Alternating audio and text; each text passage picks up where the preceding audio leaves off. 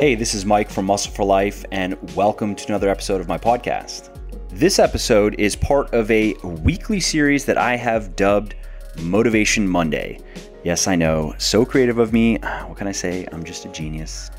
Seriously though, the idea here is simple.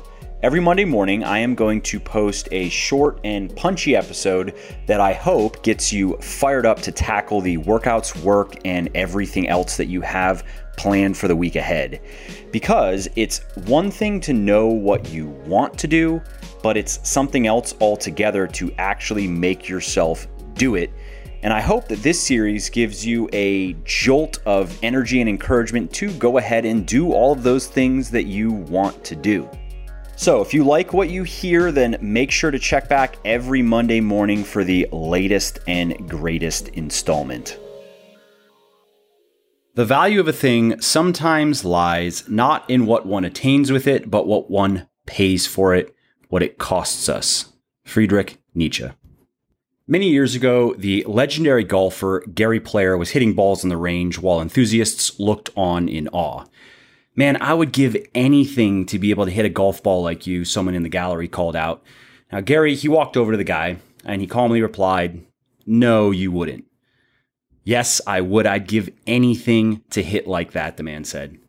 "No, you wouldn't," the Hall of Famer repeated. "You wouldn't be willing to do what it takes. You have to rise early in the morning. You have to hit 500 balls until your hands bleed.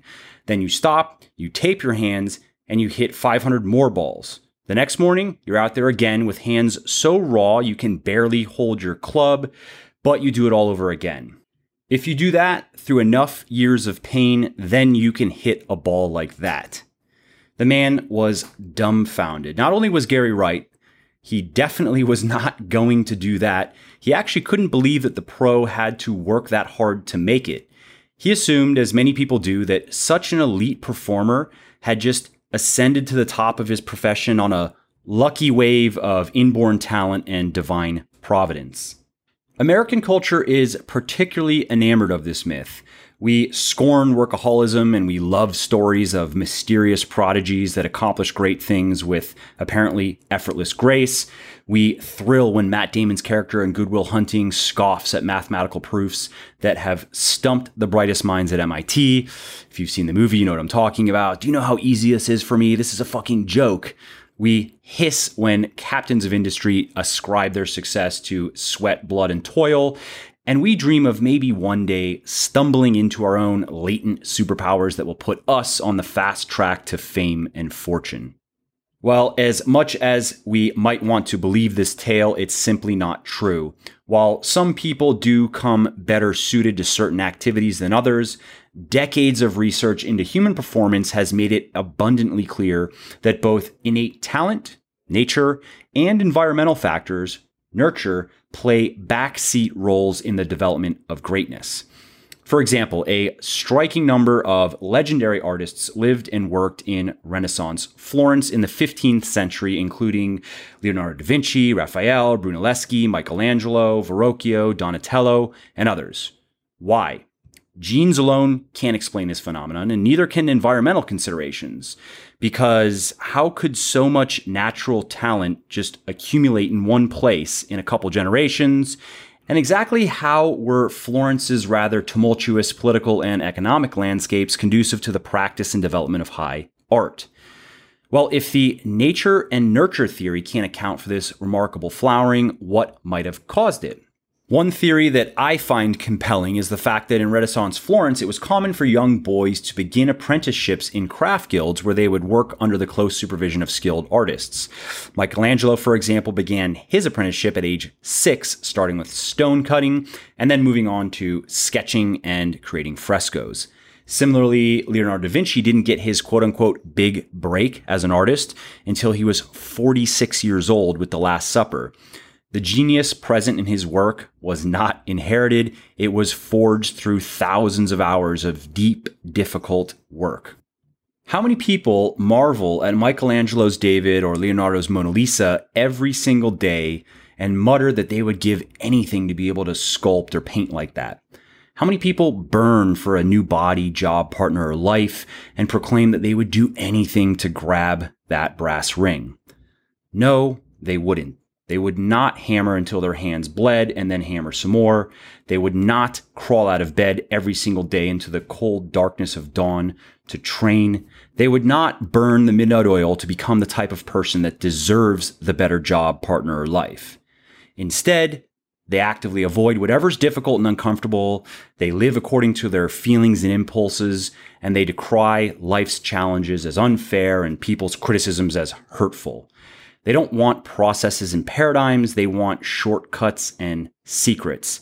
They don't want to plant in the spring and tend in the summer to earn the harvest in the fall. They want to shirk and slack and reap bounties that they didn't sow. In short, they lack the discipline to consistently trade today's pleasure and gratification for tomorrow's security and satisfaction. And if they consider their future prospects at all, they're unrealistically optimistic in their forecasts, envisioning best case scenarios and not most likely outcomes. Now, we can sympathize with this plight, of course, because, let's face it, discipline is hard, maybe one of the hardest skills that we can try to cultivate.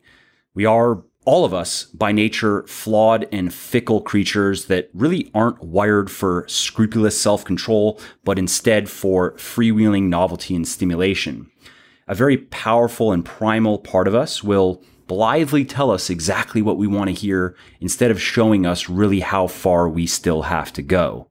Don't worry, it'll coo. A cosmic force will deliver you from the pain, misery, and despair on the horizon. Keep going, it'll counsel. The darkest hour is always before the dawn. And onward we will go, marching calmly to our dooms. How do we avoid this fate? How can we outmaneuver and overcome this deep-seated programming? Well, I think that we can start by evaluating our relationship with sacrifice. Because while we may say that we want many things in life, if we're not willing to make the requisite sacrifices to get them, we're just pretending. Ingmar Bergman was a Swedish director and producer of over 60 films and documentaries and 170 plays, and is widely considered one of the greatest and most influential movie makers of all time. Do you know what movie making is? Bergman asked in a 1964 interview. 8 hours of hard work each day to get 3 minutes of film. And during those 8 hours, there are maybe only 10 or 12 minutes, if you're lucky, of real creation. And maybe they don't come. Then you have to gear yourself for another 8 hours and pray you're going to get your good 10 minutes this time. Of his work, Pulitzer Prize winner Arthur Miller said this: I get up in the morning and I go out to my studio and I write. And then I tear it up. That's the routine, really. Then occasionally something sticks and then I follow that. The only image I can think of is a man walking around with an iron rod in his hand during a lightning storm. James Joyce estimated that he spent nearly 20,000 hours writing Ulysses. 20,000 hours. That's nearly 7 years, working 8 hours per day, 7 days per week on one book. A book that would ultimately become the most acclaimed work of fiction ever created. Frédéric Chopin's innovative, nuanced, and technically challenging compositions have established him as one of the greatest composers and pianists of all time, but his creative process was far less harmonious than his masterpieces. Without foreseeing or seeking it, a melody or tune would just come into his mind, and then he would lock himself up in a room for days and begin a desperate, heart-rending quest of trying to get what was in his head down on paper. He repeated bars hundreds of times, writing and rewriting everything. He once spent 6 weeks on a single page of music, only to finish with what he first produced. He wept, paced, broke pens, and struggled to find the motivation to get out of bed each day and persevere. And after finally completing a composition, he often regretted that what was left wasn't clearly as defined as what he had originally imagined. Hey, quickly, before we carry on, if you are liking my podcast, would you please help spread the word about it? Because no amount of marketing or advertising gimmicks can match the power of word of mouth. So if you are enjoying this episode and you think of someone else who might enjoy it as well, please do tell them about it. It really helps me. And if you are going to post about it on social media, definitely tag me so I can say thank you. You can find me on Instagram at Muscle for Life Fitness, Twitter at Muscle for Life, and Facebook at Muscle for Life Fitness. So you say you want a beautiful body. You want a strong, muscular, lean body.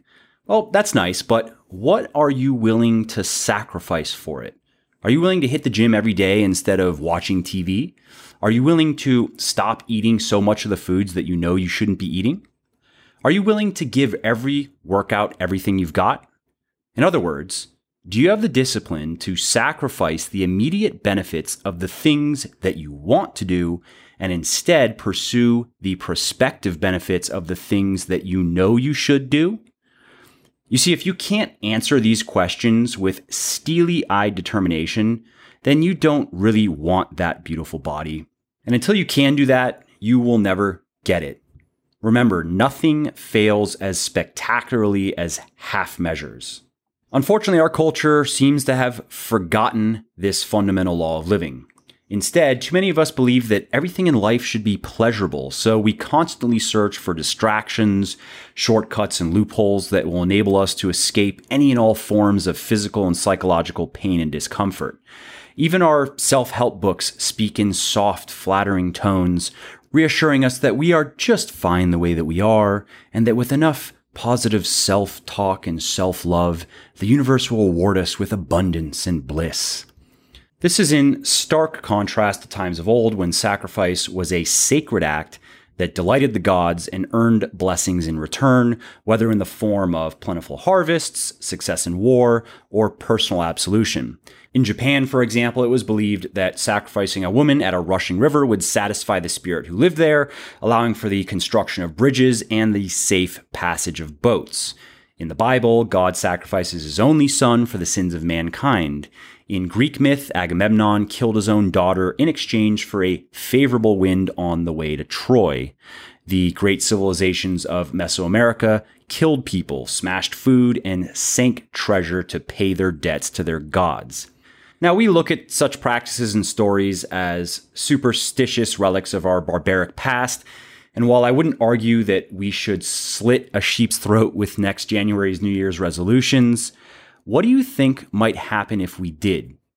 And I'm not asking that rhetorically, I'm asking that seriously. How much more sincerely might you take those vows if you had to spill blood over them? And then, how do you think society might change if everyone else did the same thing? You see, we've been watching people succeed and fail for thousands of years now, and we've been distilling and codifying our findings and observations. And here's a lesson that we seem to have learned a very long time ago. The people that win make the right sacrifices, and the people that lose don't. That's a rather unforgiving and unpalatable idea, but it's also a powerful and empowering one because what it says is that there's really no telling what you might be able to do and achieve if you're willing to pay the price. I think it's also a warning because look around. Life is fraught with peril, tragedy, suffering, and there are innumerable ways to court chaos and reap the whirlwind. And if we want to steer clear of as much catastrophe as possible, then I think we'd better get really serious about making the necessary sacrifices now for the sake of our futures. Now, what kind of sacrifices are those, you might be wondering? Well, I think we can start with the obvious. Let's just start with the things that we're currently doing that we know we shouldn't be doing. The things that, if stopped, would immediately make our lives better. You know, things like eating too much sugar or fast food, watching too much TV, playing too much video games, spending too much time on the internet or social media, spending too much money on things we don't really need, going to bed too late, drinking too much coffee and alcohol, and on and on and on. Whatever your list is, and we all have one, let's be honest, take a moment now and try to imagine how your life might change over the next year or two if you were to sacrifice these malignant parts of you.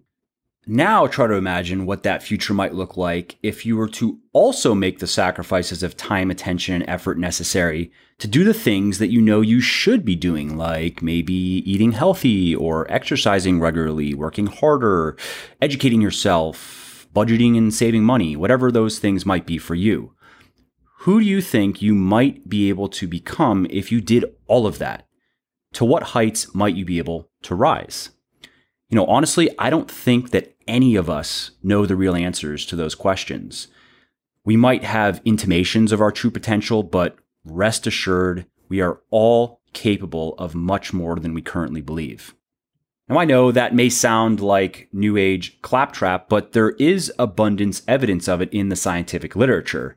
The classic example is one you've probably heard of, and that is the marshmallow test that is now synonymous with temptation, willpower, and grit.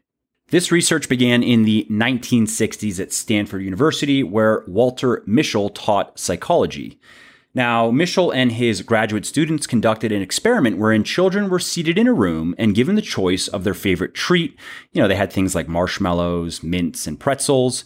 Also with the option to have one treat now or two later after the researcher had left and come back. The colleague then left the child in the room alone with the goodie and told him to speak up if he couldn't wait any longer. The research team then secretly observed the children to see how they'd handle themselves. Now, naturally, many of them just ate the treats straight away. Others waited a little bit and then gave in, but some of them managed to hold out until the scientist returned. Each of the latter children used the same strategy to accomplish this. They simply distracted themselves from the treat by singing, playing with their chairs, and other similar activities. Many years later, Mischel and his team followed up with the children and found that those who had successfully waited for the second treat were faring markedly better in life than those who hadn't. They had higher SAT scores and education levels and lower body mass indexes, better personal relationships, and they rated higher in various life measures, including persistence, creativity, foresight, and others. Now, these studies have since been criticized as inadequate for supporting such sweeping conclusions, but I believe that the takeaway rings true nonetheless. The willingness to sacrifice immediate gratification for future rewards is highly correlated with the ability to create a better life. What most stands in our way of being able to do this, though? Most people, they would say they just lack the willpower or self-control, but it's really not that simple because while our ability to tap into willpower and exert self-control is definitely influenced by our genetics and upbringing, it's not an immutable element of our biology. We can influence these things greatly through our choices, our mindsets, our decisions, our environments. For example, if we choose to believe that our capacity for self-control is limitless, we will be far better at regulating our behavior than if we choose to believe it's finite. Now, this is something that has been illustrated in a number of studies, including one conducted by scientists at the University of Maastricht that gave participants a challenge of controlling their facial expressions when shown upsetting video clips. One group of participants was told that this exercise would be energizing, while the other was told that it would be draining. Now, after viewing the videos, all participants squeezed a hand grip as hard as they could, and the former group performed markedly better. Research conducted by scientists at Stanford University echoed these findings, demonstrating that students who believed that tough mental exertion didn't deplete their mental energy, didn't show diminished levels of self-control after strenuous experiences, and fared much better in their final exams. On the other hand, students who believed that willpower is a limited resource reported eating more unhealthy food, procrastinating more, and struggling more to prepare for their tests. Studies also show that we can enhance our self-control by avoiding situations where we have to actively resist temptation. For example, if you want to drink less and go to a party, you can choose to sit far from where drinks are being served. If you are dieting and you don't want to eat too much while at a restaurant, you can ask the waiter to not bring the dessert menu or cart. And if you want to focus on studying or working without being distracted by your phone, you can go to the library without it. Now, tactics like these are all well and good, but chances are none of them are particularly striking to you. Most of us instinctively know that if we were truly pushed to the wall, we could turn over a new leaf. In other words, we probably wouldn't choose to die on any of the hills that we're currently struggling to climb. So what is it then? What really is holding us back? For many people, it's the simple fact that it's easy to sacrifice uncertain future rewards for certain immediate ones, and as a corollary, hard to sacrifice the certain for the uncertain. In other words, one marshmallow in the hand is worth two in the bush. That's why we want to savor the junk food today rather than sacrifice it in hopes of a healthier tomorrow. That's why we want to choose the warm embrace of the couch over the austerity of the gym. And that's why we want to consume mindless media instead of meaningful literature. This tendency to discount future gains is in our nature, at least partly because our ancient ancestors had to obsessively chase immediate rewards just to survive. To them, a carrot that you had to work years or even decades for was literally unthinkable. Fortunately, there's also a powerful element of human psychology that can help us win this battle, and that's the fact that the more we do something, whether helpful or harmful, the more we come to like it and want to continue doing it. Now, evidence of this can be found in seminal research dating back several decades that found that the mere exposure to an arbitrary stimulus generates mild affection for it.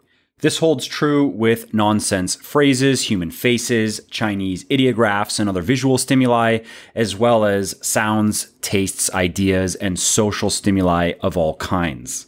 Marketers and politicians have known the power of repeated exposure for at least as long, and it explains why they spend vast sums of money to just repeat simple slogans, jingles, and messages over and over and over. You see, these people, they know that the more you see and hear their statements, the more familiar and acceptable their products, services, and ideas will become to you.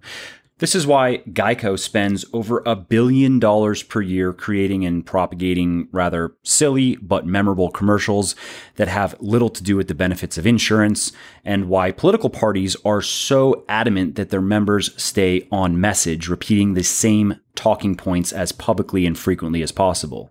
What this means for our discussion is that while sacrificing immediate gratification may be difficult and awkward at first, the more we do it, the easier it becomes.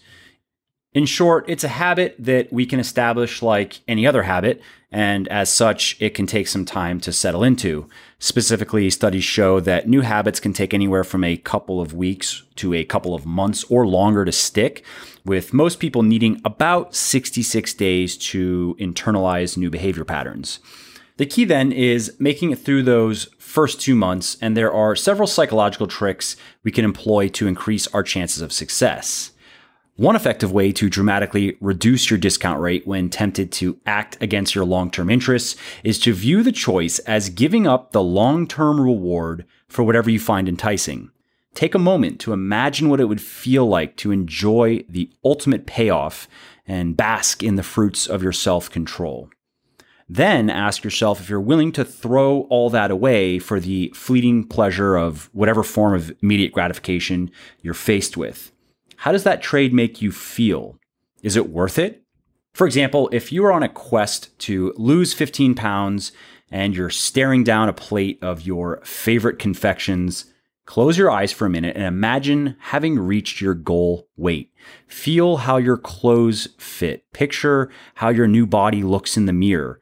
And hear the compliments from friends and loved ones. Now, open your eyes and ask yourself, do you want that? Or do you want the temporary delight of some sugar and fat? Chances are that the desserts are going to suddenly look a lot less appetizing. This line of thinking not only helps us negotiate moments of temptation, it also highlights the fact that every transgression of ours has real-world ramifications and consequences. The penalties are sneaky, though, because they're rarely obvious or immediately felt.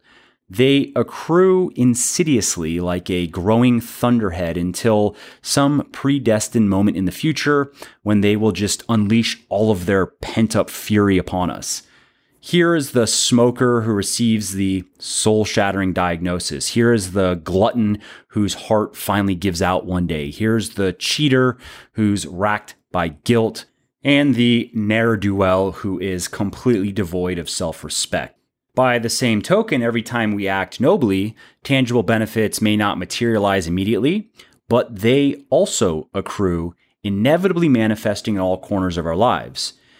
There is always an immediate payoff in doing right by you, though, and it is the emotional reward of feeling good about your choices.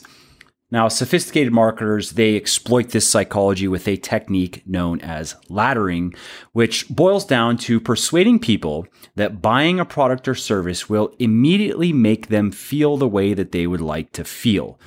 For example, to sell faster processing speed on a mobile device, it might go like this. A faster processor means less waiting. Less waiting means accomplishing more, and accomplishing more means feeling more in charge and powerful. The advertisements then would be aimed at convincing you that the minute you buy the faster phone, you are going to enjoy the immediate, certain, and emotional reward of feeling more effective. Now, we can use this psychological tactic to our advantage because while the concrete rewards of actions that we take may be delayed and uncertain, the emotional ones are always immediate and assured, and by focusing on the latter, we can gain tremendous power over our behavior. For example, we can consider how it will feel to smoke or drink less or stick to our diet or exercise routines instead of how it will just benefit our physiology. We can focus on how it will feel to save more money or eliminate debt instead of how it will impact our net worth or financial resilience. We can focus on how it will feel to spend less time on social media or watching TV instead of how it will just free up time for other activities. Another effective method of short-circuiting a momentary desire is putting whatever is tempting you out of sight. Now, this works because not being able to see the immediate reward just makes it less exciting to your primal self and thus easier to reject. For example, one study found that office workers who kept a jar of candy inside their desk drawer consumed considerably less than those who kept it on their desks. It's not that it's harder to just reach into a drawer than it is to reach across a desk.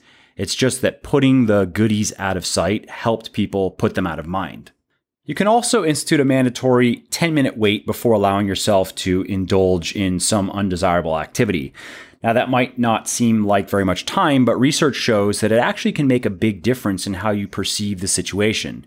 In short, the part of you that wants immediate gratification wants it right now. And if you resolve to delay for even just 10 minutes, it no longer sees an instant reward, but a future one, which allows you to cool off and make the wiser choice.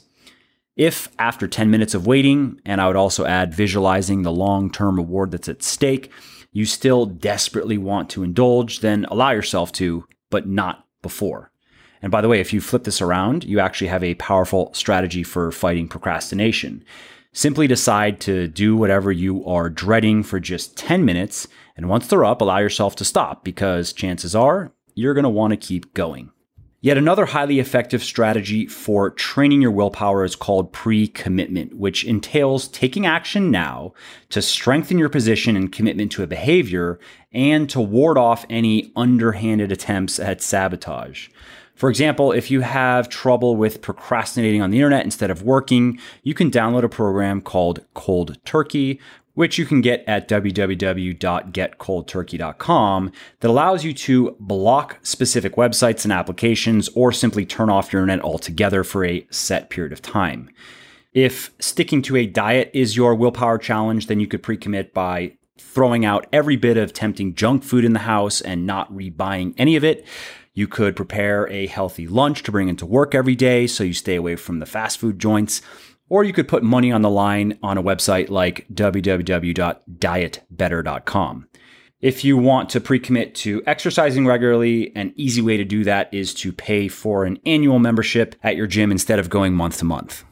Another tool that has helped many thousands of people pre-commit successfully to all kinds of goals is the website www.stickwith2ks.com, stickk.com. Stick allows you to set a goal in a time frame, wager money, and decide what happens with it if you fail. For example, it can go to a charity, Or it can go to an organization that you don't like, which actually can be a stronger incentive. It also allows you to designate a quote unquote referee that will monitor your progress and confirm the truthfulness of your reports, and also invite supporters to cheer you on. So the bottom line in this rather lengthy and discursive discussion is every moment of every day, we're making sacrifices. We're sacrificing time, energy, and attention. The question though is, are they the right sacrifices? Are they the type of sacrifices that accrue rewards instead of retributions? Are they the sacrifices that are needed to make things better? Are we moving past listlessness and cravings for immediate pleasure and developing the discipline to focus our minds and efforts on future benefits? Or are we still acting like children? Are we succumbing to our short-sighted, primitive instincts? Are we making the right bargain with the future, or are we selling ourselves short? I think that these are some of the fundamental questions that we must reflect on regularly if we're going to create a life worth living. Hey there, it is Mike again, and I just wanted to say that I hope you enjoyed this episode and found it interesting and helpful. Now, if you'd like to read about all this stuff as well, then head over to muscleforlife.com, that's muscleforlife.com, and legionathletics.com, Legion athletics.com, because I've published over 1 million words of free articles on the blogs on those websites on all types of things related to building muscle, losing fat, and getting healthy. New articles go up every week on both sites as well, so if you like what you read, then definitely hop on my mailing list and you will be notified when new stuff goes live. My email subscribers also get exclusive deals on my products and services and other goodies, so there's that too. Thanks again for listening to this episode, and I will see you in the next one. Oh, and before you leave, let me quickly tell you about one other product of mine that I think you might like. Specifically, my fitness book for men, Bigger, Leaner, Stronger. Now, this book has sold over 350,000 copies in the last several years and has helped thousands of guys build their best bodies ever. And that's why it has over 3,000 reviews on Amazon with a 4.5-star average. So, if you want to know the biggest lies and myths that are keeping you from achieving the lean, muscular, strong, and healthy body that you truly desire, and if you want to learn the simple science of building the ultimate male body, then you want to read or listen to Bigger, Leaner, Stronger today, which you can find on all major online retailers like Audible, Amazon, iTunes, Kobo, and Google Play.